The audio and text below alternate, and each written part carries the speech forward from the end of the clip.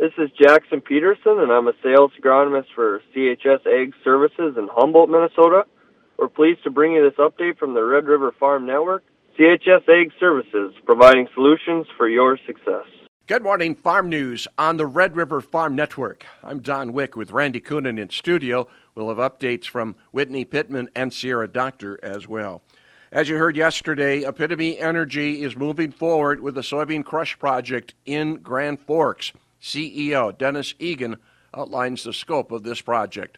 Yep, it's a 42 million bushel crush, so it's about 120,000 bushels a day that we'll be processing. And our goal is to get the equity put in place, late first quarter of next year. We already have had great conversations on the debt side of things and think that we've got a path there. Putting a shovel in the ground second quarter and moving forward, and then shortly thereafter having the air permit from North Dakota. And our goal would be to try to be operational fall of 25.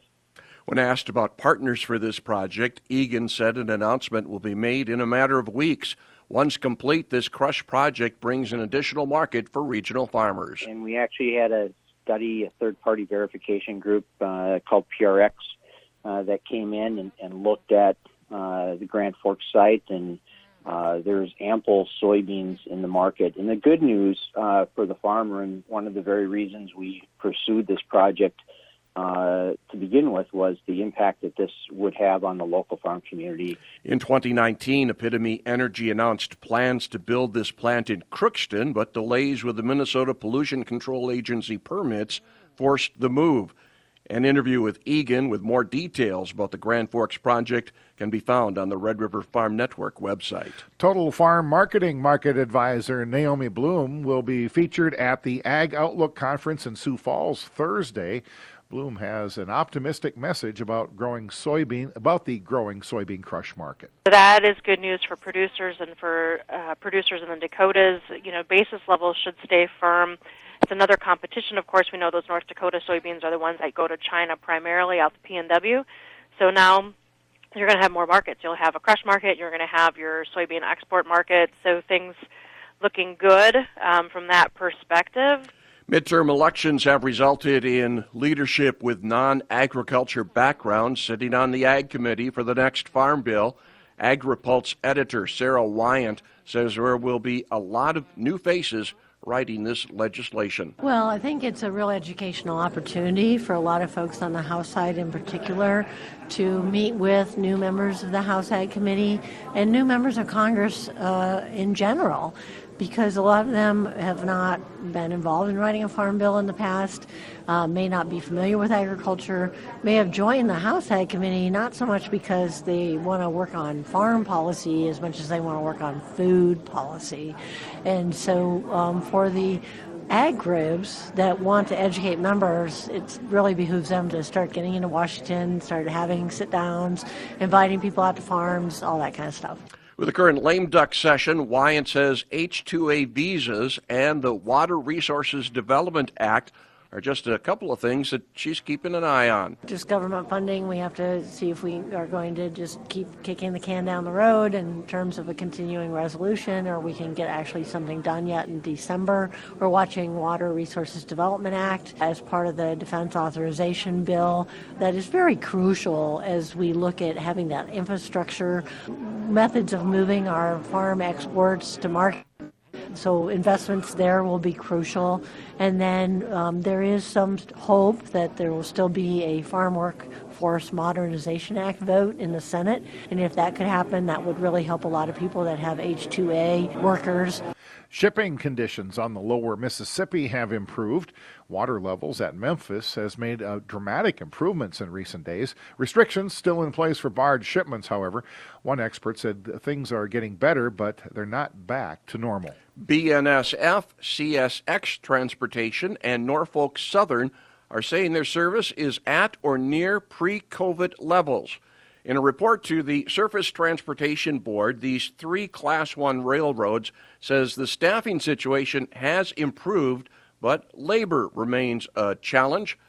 Union Pacific said its performance has improved since April, but offered few other details to the Surface Transportation Board. Keep in mind the Prairie Grains Conference kicking off with some meetings today. Tomorrow, the trade show and their keynote speakers. The Red River Farm Network will be there as well. This is the Red River Farm Network. Wednesday Farm News on the Red River Farm Network. Farmer sentiment remains steady according to the Purdue University Ag Economy Barometer survey for November. Red River Farm Network farm broadcaster Whitney Pittman has more. Each month, Purdue University conducts the Ag Barometer survey of 400 producers to gauge farmer sentiment across the country. According to Purdue Center for Commercial Ag Director Jim Mintert, despite the midterm election being behind us, farmers are still concerned about input costs and interest rates, which is keeping the number from climbing. Sentiment really didn't change much this month. We were still at an index level of about 102. That's down substantially compared to where it was in late 2020 and early 2021. And when we turn around and ask people about what their biggest concerns are for their farming operation in the upcoming year, people consistently tell us that their number one concern is input cost. I think over 40% of the people in this month's survey chose that as their top concern. The second highest ranked concern was rising interest rates. There's still concerns about the availability of inputs. I think in this month's survey, 14% of the producers in the survey said that was one of their top concerns going into 2023. Mintert says compared to most years, output costs barely register as a concern. We have folks really concerned about inputs, and more so than output prices, because only 14% of the people in the survey said lower crop or livestock prices were their number one concern. In the more typical year, that would likely be the number one concern. So between higher input costs, rising interest rates, and the availability of inputs, that really dominates people's thinking, and I think really explains why people have so many concerns with respect to where their farming operation is today and where it's headed. It's really contributes to that tremendous amount of angst and unease that's taken place in the farming community. Reporting for the Red River Farm Network, I'm Whitney Pittman. A group of 15 senators is asking Agriculture Secretary Tom Vilsack to address a 22-year mega drought that is threatening farmers and ranchers across the West. The lawmakers contend many existing USDA programs do not meet the needs of Western agriculture. Vilsack is being asked to use his authority to conserve water and protect lands hurt by the drought. Additional staffing in USDA field offices is also on the wish list. Commodity prices have come down while input costs are still high. Advanced Trading Risk Management Advisor Tommy Grisafi is urging farmers to consider this new dynamic. We have to pound this through. We're going to go into a record high cost production with 30, 40-year high interest rates into a commodity market that's depreciating. Store and ignore might not work as well as it's worked in the years past. And farmers all across the world are also trying to grow and raise commodities at record profit. Interest rates are continuing to move upward, which will impact the costs associated with the farm. So this cheap money interest rate policy goes all the way back to what the events that happened on 9/11 over 21 years ago. So there's a whole 3-4 generations who are like, what do you mean it's 8% to buy a home? What do you mean I can't buy that $2,000 a month to only pay for this much, not this much home? The full interview with Grisafi can be found on the Red River Farm Network's YouTube channel and in the monthly Bullpen Report.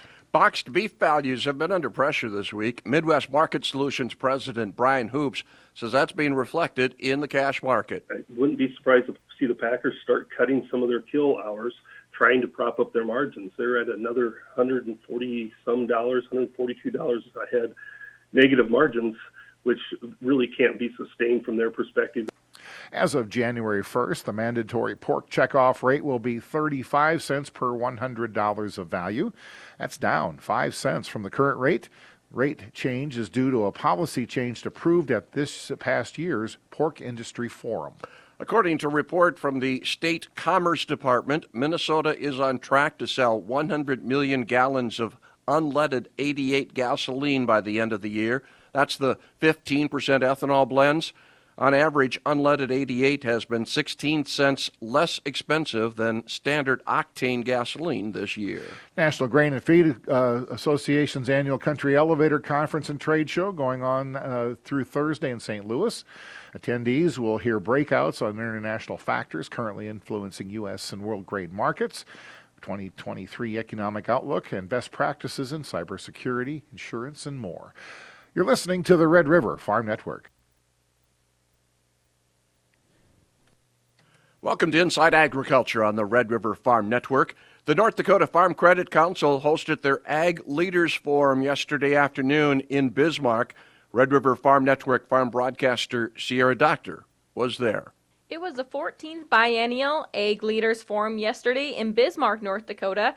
Ag Country Farm Credit Services CEO Mark Nicely says it's not often you can find so many state legislators and ag leaders all under one roof.